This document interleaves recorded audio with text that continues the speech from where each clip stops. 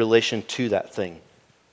So your understanding precedes your doing. So for instance, if your family went to an amusement park this summer or any time within the last year, this was seen in how you related to the roller coasters, how you thought about them going in. Your understanding of them led to what you did in relationship to them. So if you have information over the last headlines, over the summer months of all the coaster disasters that have happened across the states and people getting stuck in them for hours and some not even coming out, and you're like, those roller coasters are just a death trap of complete destruction. I will never set foot in one.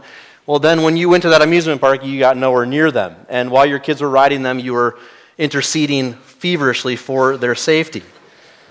But if you think that a roller coaster, if your understanding is informed in the sense that you think it's the quickest and most exciting way to experience the highest thrill level available to the common man who can afford entrance into the park, then you were first in line. Like this was your ticket, your opportunity to get to enjoy the edge of life. How you thought about, how you understood something informed what you did in relationship to that thing. We can apply that to any part of life. It's an undeniable rule. How you operate in school links back to your understanding of learning, your understanding of who you are and what you need to grow in or not grow in. How you relate to the church relates directly to how you think about the church, your perception of what God is doing and has done with the church. How you treat your spouse and your kids and your grandkids is an outflow of your understanding of them and of you in relationship to them. How you think about and treat your physical body is directly related to what you understand about it. Your understanding of money produces out of you how you use it and how you seek to acquire and keep it. The list goes on and on. You need me to not go on and on about that. Your life is ruled by this indisputable law. How you understand and think about things determines how you act in relation to those things. This is what we see in John 13. Jesus drives this point home to his 12 apostles in a most breathtaking way. He's lowered himself below them. He, being their Lord and teacher, has donned the slave's towel and has served them by washing their feet in the upper room. They've seen what he's done. They've been amazed by it. But what Jesus does next lets us know that seeing is not enough.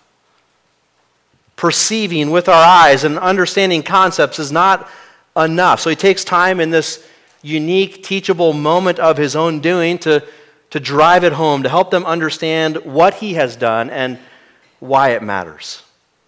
Last week in verses 1 through 11, we saw Jesus as this amazing servant Savior. We saw the love of the Savior and the supremacy of the Savior. We saw the humility of the Savior. We saw the cleansing power of the Savior. Now today, this week, in this text, we see the example of the Savior. All that being our backdrop, what does he lay before us as the example of how to now live in following him? John 13, verse 1 says this. Now before the feast of the Passover, when Jesus knew that his hour had come to depart out of this world to the Father, having loved his own who were in the world, he loved them to the end. During supper, when the devil had already put it into the heart of Judas Iscariot, Simon's son, to betray him, Jesus, knowing that the Father had given all things into his hands and that he had come from God and was going back to God, rose from supper. He laid aside his outer garments and taking a towel, tied it around his waist. Then he poured water into a basin and began to wash the disciples' feet and to wipe them with the towel that was wrapped around him. He came to Simon Peter, who said to him, Lord, do you wash my feet? Jesus answered him, what I am doing you do not understand now, but afterward you will understand. Peter said to him, never in a million zillion years will you ever touch my feet. That's the rough paraphrase. You will never wash my feet, Peter said. Jesus answered him, if I do not wash you, you have no share with me. Simon Peter said to him, Lord, not my feet only, but also my hands and my head. Jesus said to him, the one who has bathed does not need to wash except for his feet, but is completely clean. And you are clean, but not every one of you.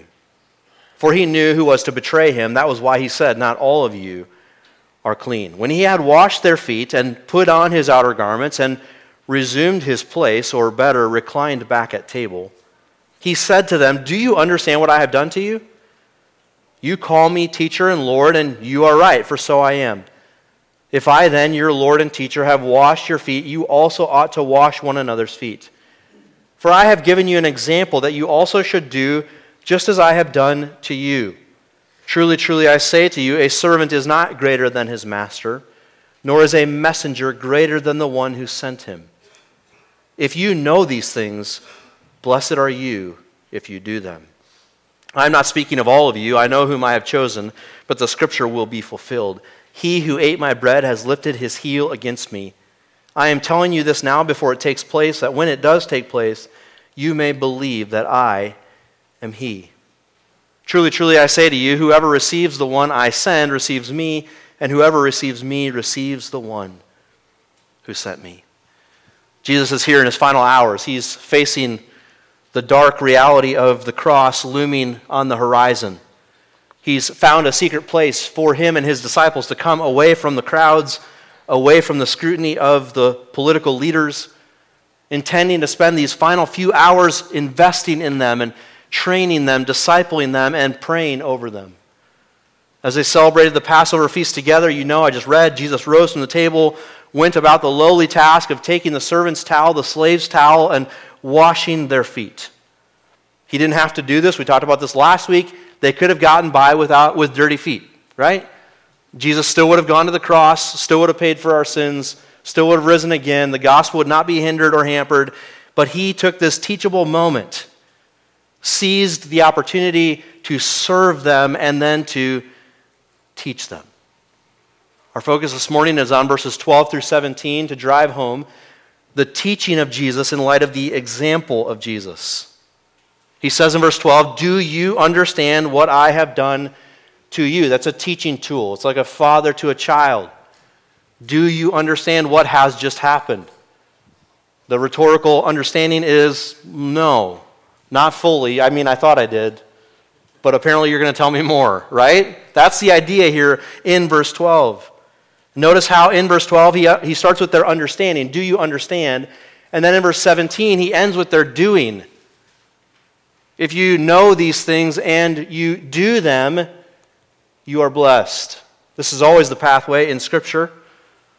It is understanding, grasping of truth, and then the doing of those things as it works itself out in a transformed life. This is Romans 12, 1 and 2. Giving our lives as a living sacrifice in light of what Christ has done for us, the mercies we've been shown. We then have minds which are renewed. Rather than being conformed to the world, we're transformed by the renewing of our minds, and our lives look like what the rest of chapter 12 describes. This is the knowing, the understanding, followed by the doing. This is always the pathway of Scripture. And by understanding, we're not simply dealing with facts. We're not simply dealing with truths that you can say in your mind and repeat in bullet point fashion. This is what it means to be humble, bump, bump, bump, bump, bump. No, we're talking about understanding in the inner man. We're talking about truth penetrating to the very depths of who you are, penetrating to the core of your being through your mind, grasping these facts, but then gripping your soul, transforming your loves, your affections, your will, your choices, your interests, and your desires are all now infiltrated by this truth and shaped by this truth. This is the ongoing work of the Spirit till the end of the life of the believer, to renew us and to remake us with the truth that we would understand. So the end goal that Jesus has with his disciples is that they would walk in humble service toward one another as an expression of their worship of God. Is that a fair summary of John 13, 1 to 20? He wants them to walk in humble service, following his example in worship to God. Notice he doesn't teach them that simply by modeling it and moving on.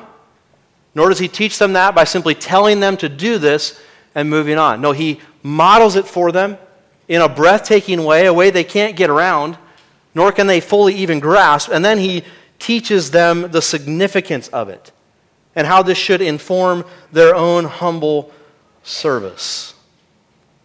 And this all obviously is centered around the person of Christ. He's the key to the whole thing.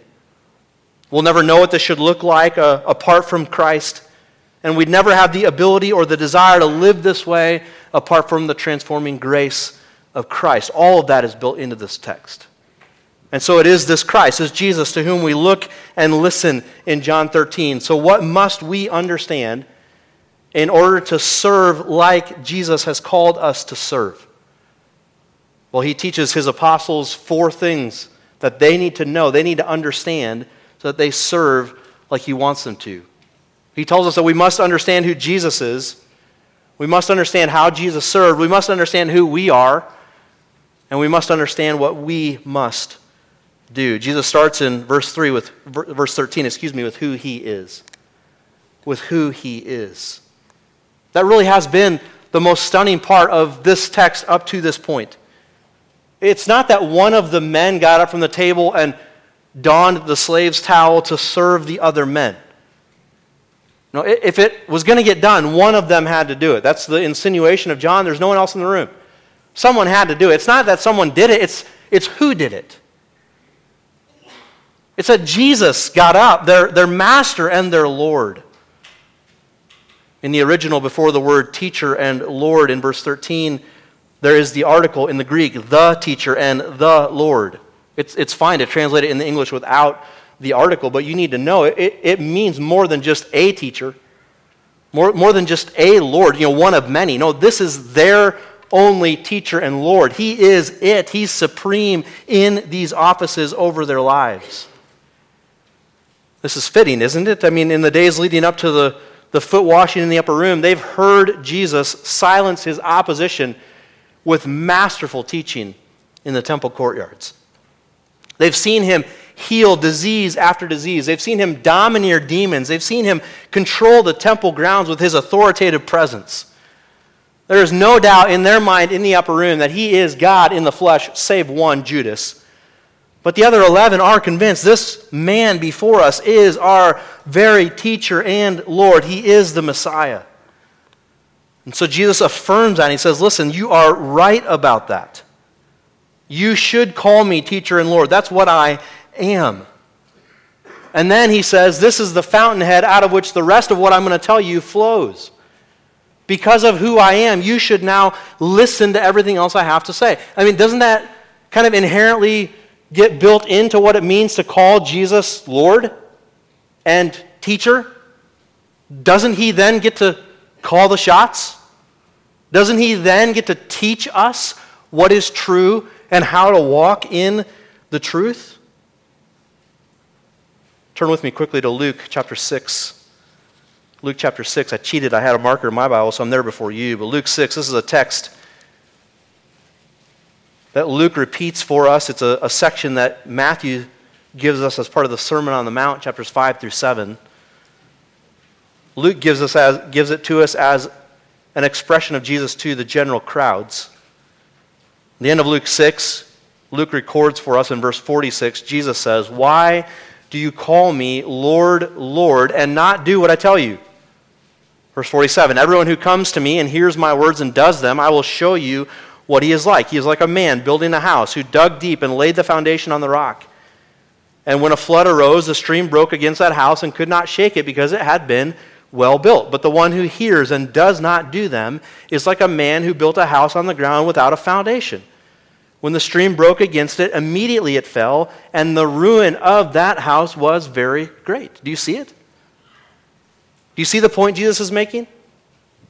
You call me Lord, but then you don't do what I say. You're like the fool who built his house on sand, that when the streams come, you have an immediate and drastic and dramatic fall, a destruction of the house of your life. And how often have we seen this with our very own eyes? How often have we known this in our very own lives? Calling Jesus Lord, but refusing to do things his way, and then seeing the end of that being terrible and tragic. This is the essence of what Jesus is saying to his apostles in the upper room back in John 13. remember who I am. I am your Lord and teacher. If that means anything, it means listen to me and do what I say. Then Jesus helps them understand how he served. Verse 12, did you notice that John slowed down the narrative again? He had done that in verses 4 and 5. If this were a movie, it went into slow motion and it zoomed in on Jesus. As in verses 4 and 5, he rose from the table and he took off his outer garment and he donned the towel and he filled the wash basin and he walked around and washed every disciple's feet. John's doing that. He could have just said he got up and washed their feet. But he wanted you to see it in slow motion so that you understood this really happened and everyone in the room was captivated by what was going on.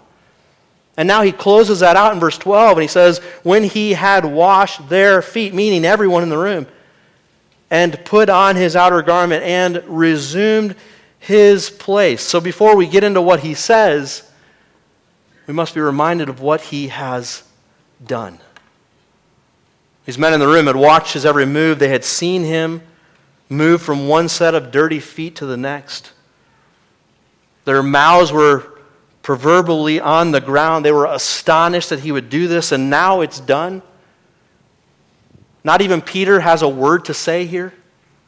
He reclines back at the table. There's hushed silence in the room. They're all staring at Jesus. What in the world has just happened? Why have you done this to us? And now Jesus speaks with this probing, instructive question. Do you understand what I have done? He moves from that to then instruct them about how he served. And telling them how I have served then should be how you should serve one another. If I'm your master and Lord as you claim me to be, then do what I have done, he says. So what has he done? Let's consider that for a minute. Well, in summary, in complete humility, he's lowered himself to the lowest position of anyone in the room, taking off his outer garments, a sign of shame and humility, donning the towel of the servant, and doing a task no one else was willing to do. Everyone in the room knew it needed done. Everyone. This was common practice when you entered into a meal, into an inner room for a meal. Your feet would be washed. They didn't have a servant to do it, and they all willingly reclined at table, unwilling to touch other people's feet. I will not serve in that low of a capacity. Jesus has gotten up and taken that position and humbly served them, even, by the way, the feet of the one who was about to go out and betray him. The one who was in league, not just with the Sanhedrin, but with Satan. The one who in this moment had Satan in his ear telling him, now is the time, go and do the deed. The one whom John will tell us later in verse 24, 26, somewhere in there, that Satan entered him, possessed him, and took him on his evil errand. Even that man had his feet humbly washed by Jesus. So how do we serve like Jesus? Well, consider a couple thoughts. That service is convictional, not conditional. Service is convictional, not conditional. There really could not have been less ideal conditions for Jesus in the upper room, for him to think about and engage in serving other people, right? Everything was against Jesus at this point. His own disciples misunderstood him. They were waiting for him to announce his political overthrow of Rome and the establishment of his throne in Jerusalem as he sat and assumed the throne of David. One of his disciples who had played the part for 2+ years, he knew had already made league with Satan and with the Sanhedrin and was about to leave the room and go betray his whereabouts so that they could come arrest him at night. Beyond that, the darkness of night deepens physically, but the darkness of sorrow descends upon our Lord's heart as he looks at the horizon of history and sees the looming reality of the cross bearing down upon him. Knowing that for the very reason he came into the world, he is about to go to the cross for sinners like you and me. He knows the reality of that wrath of his Father that's about to fall upon his shoulders, crushing him to death. It's in that backdrop, with all that going on in the spirit and the soul, the emotions, the physical realities surrounding Jesus' moment, he gets up, dons a towel, and wipes every one of their feet.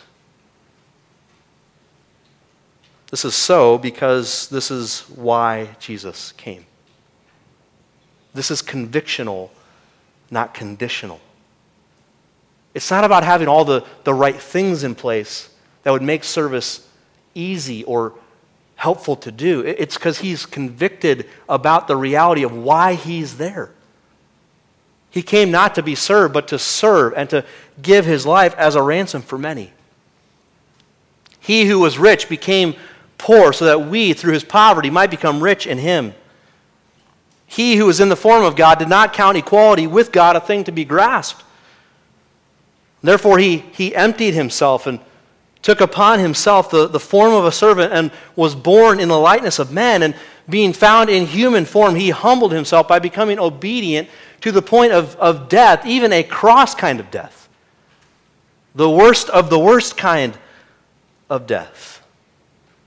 This is the conviction of our Savior played out in the upper room when a need is presented before him. He is here to serve. You hardly need me to make the application, but let me do that. So often we serve based on our conditions. If the stars align just right, if things are relatively easy, if it calls for a little bit of sacrifice mixed in with a good bit of recognition from others, then we'll jump in, sign up, and serve. But not so with Jesus. He knew who he was. He knew who they were. He knew where he came from. He knew where he was going. He knew the end of the matter, and he was freed in all of these things to serve in this great expression of his humility. That's what he then calls them to here, that they ought wash one another's feet. That word for ought to is a word of obligation or debt. It's expected. You can't get around it. If he is your master and Lord, then this behooves you, an old English word. You have to. You can't be his disciple and not be a humble servant. It's not an option. His people, his followers are following him in humble service. This is the convictional nature of service. Service also then is about pattern, not position. We see in Jesus that service is about pattern, not position.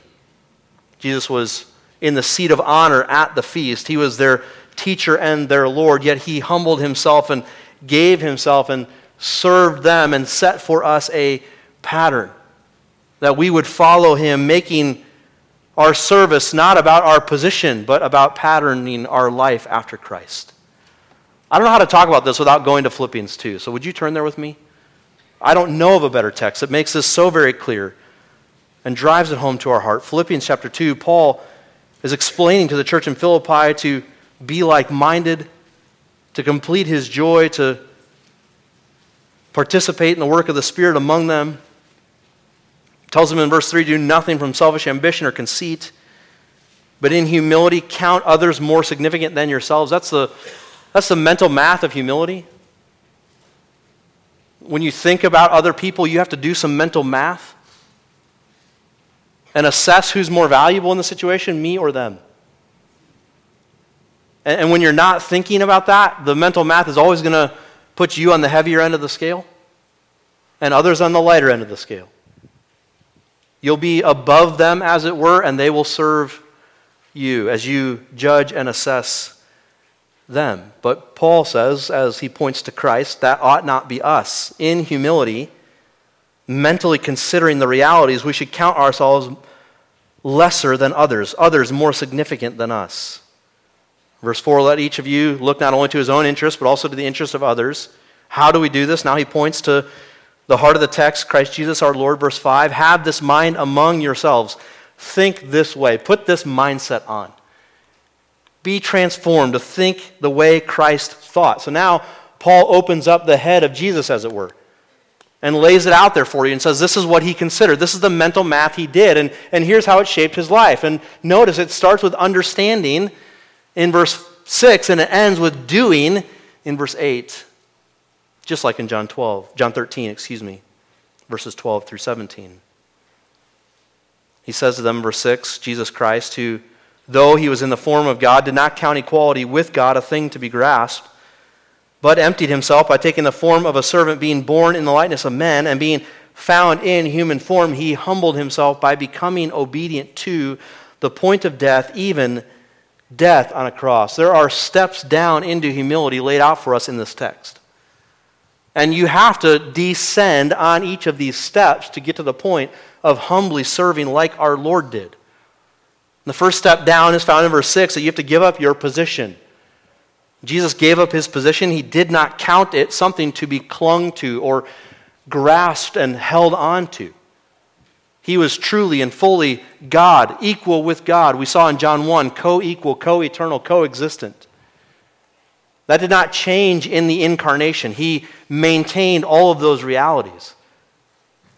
But he chose before the foundation of time to humble himself by being willing to leave the glories due the triune God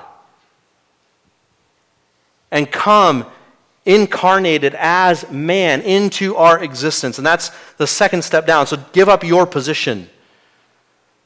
And this is so very true for us before I get to the second one. We so often don't serve because we assume a higher position than the ones before us to serve. And whether you have that higher position or not is often a matter of opinion. Often these positions are ones we've made up in our own mind, that we're better than them because of fill in the blank. Sometimes it's actually a position that you've been given by God as a stage of life. You're a father, a parent, a grandparent, a teacher, some level of authority ordained by God. Therefore, you have position over them. But even in that, follow Christ here. Give up your position. Doesn't mean stop functioning in it. Forget all the things God's told you about doing in that position. No. Do all the things in that position in honor to the Lord in humility. Giving up your position. This is not about you. This is about serving others with your position. Give it up. Second step down, give yourself as a slave. Verse 7. Give yourself as a slave. He emptied himself. He did not lose one iota of his deity or his divinity. He did not set aside his powers. He did not forget how to be omniscient or omnipresent or omnipotent. His deity in the mystery of what theologians call the hypostatic union. One person, two natures. The divine nature and the human nature together in one person. Undiluted, undivided. Mysterious to us. His deity is veiled behind his humanity, as the hymn so well expresses. He emptied himself, giving himself up as a slave. Resigning his position, now he could willingly, joyfully, gladly, fully give himself over to serve however he could. And so he gave himself as a doulos, as a slave of all. Descending lower down this step of humility, this ladder down into the depths of humility, lower than any of us will ever go. None of us will have to take the step from verses 6 to 7 that Jesus had to take. But we are now to follow him in that path as imperfectly as we can, giving up our position and giving ourselves as a slave to our Lord and to others. And then verse 8, the third step is to give yourself to obedience. This is Jesus, what he did. He was found in human form, and then he humbled himself. That's a different word for humility in verse 8 than we found in verse 3. It's the boots on the ground kind of humility. It's the shame of humility. It's the degradation of humility. Verse 3, it's the mindset of humility. It's assuming the role of the humble person. In verse 8, it's the doing of the humble person. The actual being of the humble person. And that is obedience described in verse 8. You obey the Lord. And in obeying, it took Jesus to the worst of human results. A Roman cross, but beyond that, a Roman cross upon which he bore our sins in his body on the tree. The immediate end of these steps down into humility was not pretty. And yours probably won't be either. There will be shame involved in donning the towel of the slave and obeying your Lord and taking these steps of giving up your position and giving yourself as a slave and giving yourself to obedience to your Lord. And in so doing, then you will put yourself with Christ, who, having humbled himself, was then highly exalted. You yourself will not be exalted as though you have somehow accomplished some great thing. But in your humble service to our Lord, you will be raised from the depths of service in this life to the heights of an eternal glory with Christ, too great for human words or human minds to comprehend in this day. You will be exalted with him to an eternity of joy at his right hand, being humbled with him and walking after him. So serving well, serving as God intends us to, demands a right understanding of who Jesus is and of how Jesus served. Back in John 13, it also demands a right understanding of who we are. Who we are. This is really the marrow of Jesus' teaching in John 13, 12 to 17. It's in verse 16. He says, "Truly, truly, I say to you, a servant is not greater than his master, nor is a messenger greater than the one who sent him." You've read that first phrase so often, you skip over it. You probably don't even read it in your mind because you've seen it so often, you just move to the next phrase. It should do actually the exact opposite. He means by that to get your attention. So everything Jesus says is important. When he marks it off by saying, "Truly, truly, I say to you," he's like, hey, listen up. Hear and heed this. Now we're getting down to the brass tacks. Everything else mattered, it's important, but here, listen. If you haven't caught anything else, catch this. It's almost as if he's saying that. And what does he say? He reminds them of who they are.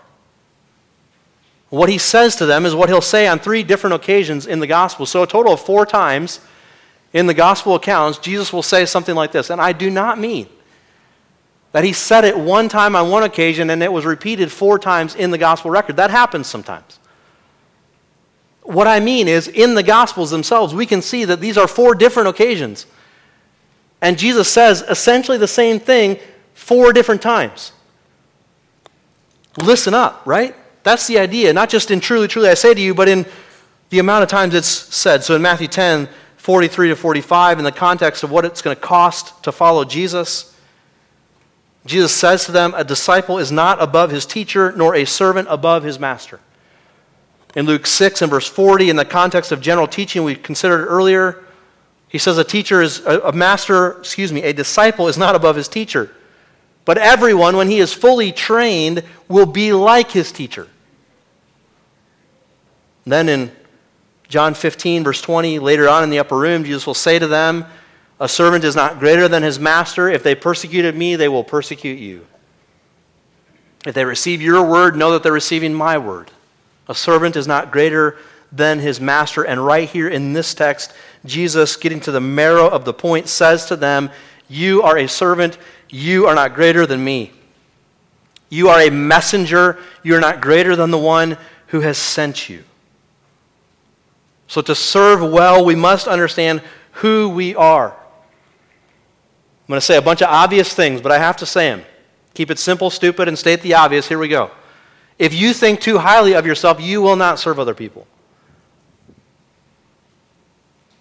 If you think too lowly of others, you will refuse to humble yourself below them and serve them. If you forget who Jesus is in relation to who you are, you will not serve him or others. But if we remember that he is our Lord, our master, we will follow and do as he has done. You see, every refusal to serve in your life is really an elevation of self instead of a submission to Christ. It's a microaggression of pride. It's like a little sunburst on the face of your life, just bursting out in arrogance. I don't have to do that. I'm better than them. You'd never say that. You probably would never actually consciously think it. But these are the ruts of your sinful heart that you must know, be aware of, and fight against by God's grace. It's a subtle twitch of your selfish inner man that keeps you from picking up the servant's towel and in seeing a need, willingly entering in and meeting the need no matter what it might cost you. No matter how it might put you behind for the day. No matter what you might not get done because you had to help that person. I confess, there are other principles in Scripture in which you need to pursue and apply in wisdom to help guide how and when and who you serve. That's a topic for another day. We're talking about the heart of the matter here. Those are subsidiaries. Those aren't the core issues. Those are the fruits of the plant. We're talking about the root of the plant here. As Jesus lays it before you, are you understanding who He is and who you are in light of who He is? Every move to serve will find its most fertile soil in your heart when you see Christ clearly and are joyfully submitted as His servant to His will and His way. Lastly, we must understand what we must do. What we must do. Again, obvious, right? In verse 17. It's obvious what you must do. You must serve others, wash their feet, meet their needs. By the way, just let me make a mention about how this is not a rite of Jesus given to the church, a ritual to practice like the Lord's table and baptism. There's two main reasons why that's true in this text. The first is that we don't ever build a doctrine and a practice like that based on one text. God never expects us to do that. So for baptism, He gives us amplitude of witnesses to tell us this is what we should do. Go and make disciples, baptizing them. Gives us the example of that then all throughout the book of Acts. The Lord's table, we're given the account in the Gospels. Then it's given to us again by Paul and told to apply it to practiced in the church. And then the explanation of that throughout the epistles of what this means to fellowship around Christ together, around His table together. Culminating, obviously, in Revelation and the final supper with our Lord. There's nothing like that with foot washing. This is the only time. John 13's it. The only time we're given this idea of foot washing, and you're going to say, well, I can think of one other one. Okay, 1 Timothy 5. Paul says if a widow has washed the feet of the saints, then she's considered worthy of the honor of being on the roll of care. That's a practice. That's not a rite or a ritual. She cared well. Like she fed them a meal. In our vernacular, she took off their coat and hung it on a hanger when they came into her house. That's just how common it was to have to wash the feet of those who were guests in your home. But more than that, the church wants this to be a ritual because we want to put this in a box so we can get it done, check it off our list, and go on our merry way. Right? This is what the Romish church has done, the papists have done. On Maundy Thursday, they celebrate foot washing, and the Pope brings in some vagrant who is destitute and without anything, and they bring him and make a big spectacle of the Pope washing the feet of some poor, destitute fellow. Well, then watch the rest of the Pope's life. Is it lived in utter humility of service? No, it's all about pomp and circumstance and lifting up this man who is supposedly the vicar of Christ over the church, over the whole globe. It's sheer pompery and circumstance. That is not what John 13 is talking about. That's not what Jesus had in mind. He obviously means for you to have a heart that is caught with Christ, that then fleshes it out in humble service every opportunity you get as you are filled with and instructed by His grace. So what must we do? There's two verbs in verse 17, to know and to do. To know is in the perfect mood. To do is in the present mood. So to know is this ongoing state of affairs. It's just the reality. You understand it. To do is an ongoing present practice of what is known. It's the application of that state of affairs. So this is how it is. We know Christ gave us this example. We know who we are. We know who He is. We know what we should do. To do then is to put that into practice, to live in light of that truth. It's not something situational or fluctuating depending on how the wind's blowing that day. No, this is what it looks like to follow Jesus. It looks like this constant knowledge of settled realities That you're not greater than your master, you're not beyond your teacher. He who humbled himself to serve you, therefore you humble yourself to serve others in service to him. That knowledge never changes, but the knowledge of those facts is not enough. You must understand it, and in understanding it, you must do it. And Jesus says, if you do this, you are blessed. You are blessed. You're happy. It's the same word used in the Beatitudes in Matthew 5. Blessed are the poor in spirit, for theirs is the kingdom of God. They're in a state of contented blessedness, supernaturally given to them by a God of blessing. So Jesus says, if you know these things and you do these things, you are happy, full of blessing from the Lord. You know, really, Jesus is describing his own state here, isn't he? From a human perspective, you look at the upper room. Let's just imagine you're there with them. You just, in your mind's eye, get the 12, 13 men around the table, and you're one of those disciples. And before supper starts, you all were hankering about who's going to be greatest in the kingdom, and you're fighting for seats. And you lost. You're at the lower end of the table. And in your mind, you think, I'm at the lower end of the table. I probably should get the basin and wash everyone's feet. That's what needs to be done. But as you think about that, you think, that's the worst job in the world. Why in the world would I want to do that? I will sit here and wait until someone else does it. You know what? I'll think about something else.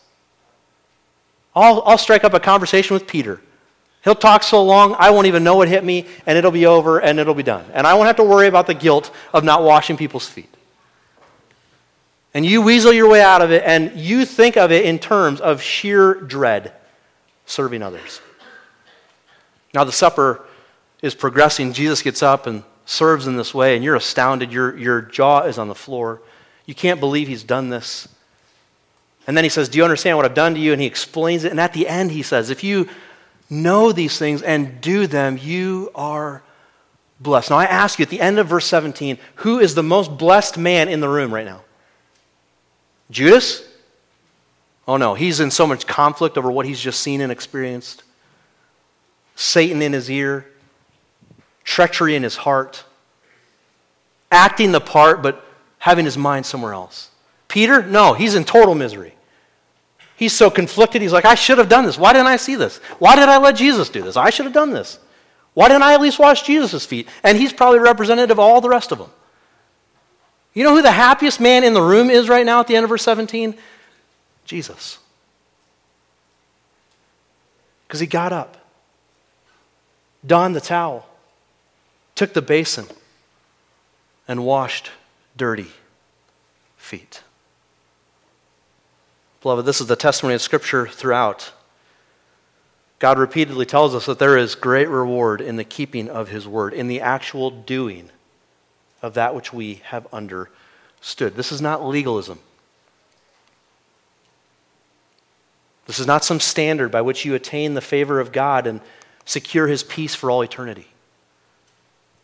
No, this is right Christian practice in following your Lord, who has shown you the way. And if you are redeemed, if you are forgiven of your sins, if you are free of your guilt by his grace, if you have his life in you by his Spirit, it will bubble itself up into this.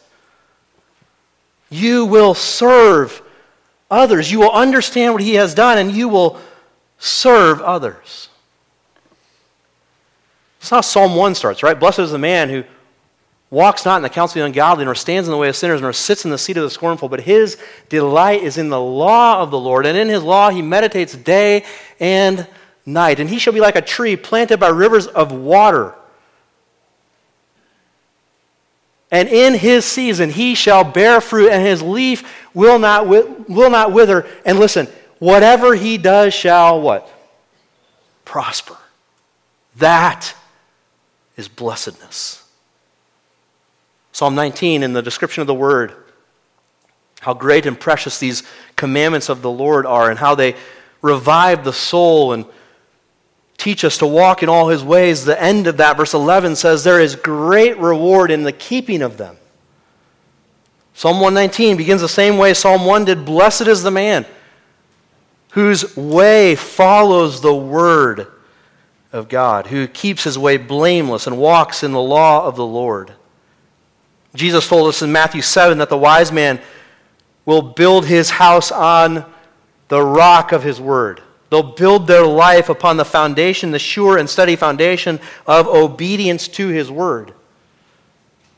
Luke 11:28, Jesus says, those who hear the word of God and keep it are the blessed ones. Paul tells the church in Philippi in chapter 4 and verse 9, what you've seen and heard and received in me, those things do, and the God of peace will be with you. Blessing from God. The Apostle John, who writes our gospel, writes in his first epistle that we know we have come to know Christ if we keep his commandments. Is there a greater way for God to bless you than for you to know Christ? Paul thought not in Philippians 3. He gave up everything. He counted it all as dung. All his religious achievements up to that point, he set it all aside, forgot about it, laid it aside, and pursued after knowing Christ. John says, if you keep his commandments, you know you have known him. He goes on to say in chapter 2, after he tells us not to love the world nor the things that are in the world, tells us that the world is passing away, but if we do the will of God, we will abide forever. That's a blessing of God. Chapter 3, verse 17, John tells us that if we keep God's commandments and do what pleases the Lord, then our prayers are answered as we walk according to his will and pray in light of his will. Beloved, there's no deep theological mystery here. You don't need a seminary degree to understand the teaching of John 13. We don't need to go to the classroom and write out all these Greek terms on the whiteboard and argue over what they mean. It's obvious on the face of the text, right? The most immature among us, the youngest of believers among us, understands what this means. You've been served by Christ. Therefore, what joy is yours to live a life in obedience to Christ, to serve him. And this is exactly how all of life is, isn't it? Lest you think I'm preaching legalism, this is the law of life that I began with. All of life is built upon this. You can be a guru of financial knowledge. You could know how to tell everyone in the room how to manage their checkbook and their savings and their investments. You could tell me the top 5 YouTubers to watch so that I understand the stock market. Believe me, I need help. You could tell me all that, and yet if your life is not dominated and dictated by what you understand, you are miserable. Correct? You're racking up debt. You have no way out and no hope, and you have no money to invest, but you know what to do if you ever did. That's no fun. That's terrible.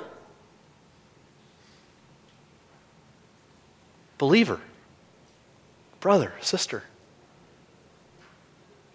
is that you with humility? Is that you with humble service to our Lord? Knowing all about it. Knowing Philippians 2 like the back of your hand. Frankly, it's easier to preach about it, to listen to a sermon about it, to write an essay on it, to tell your kids how they should operate in light of it. But we must do it in order to be blessed. So I ask you to evaluate your life and your practice. One way to evaluate from this text is to ask, am I unhappy? Unsettled? Not experiencing the blessing of the Lord in my life and in my relationships? This is a relational text, right, in John 13? This is how Jesus relates to others and how he calls us to do the same. So how are your relationships with your spouse, your kids, your grandkids, your parents, your schoolmates, your coworkers, your neighbors, your roommates? Are they experiencing the blessing of the Lord? Or are they full of turmoil and infighting and envy and bitterness and anger and despair and depression and frustration. And the answer to this text is not that that relationship gets radically altered by someone else. The message of Jesus in John 13 is to you and to me. Do you understand what I have done to you? If I, your teacher and Lord, have washed your feet, so you ought to do to one another. God help us by his grace. Let's pray. Father in heaven, thank you for the rhythm of submitting to your word week in and week out. We needed this. I needed to hear your word to my soul. So we pray that you would take what we've heard and not allow us to be what James describes as foolish, hearers but not doers of the word. And by your grace, empower and move us to be those who keep that which your Son has said. And in so doing, then would you move us to humble service more and more. Thank you for the signs of this we see among us. All of that is of your grace. Even this morning, we've watched servants serve us so well. Thank you for them. Please grow each of them in humble service to you and to us. And then, Lord, would you grow us in that as well? Thank you in Jesus' name. Amen.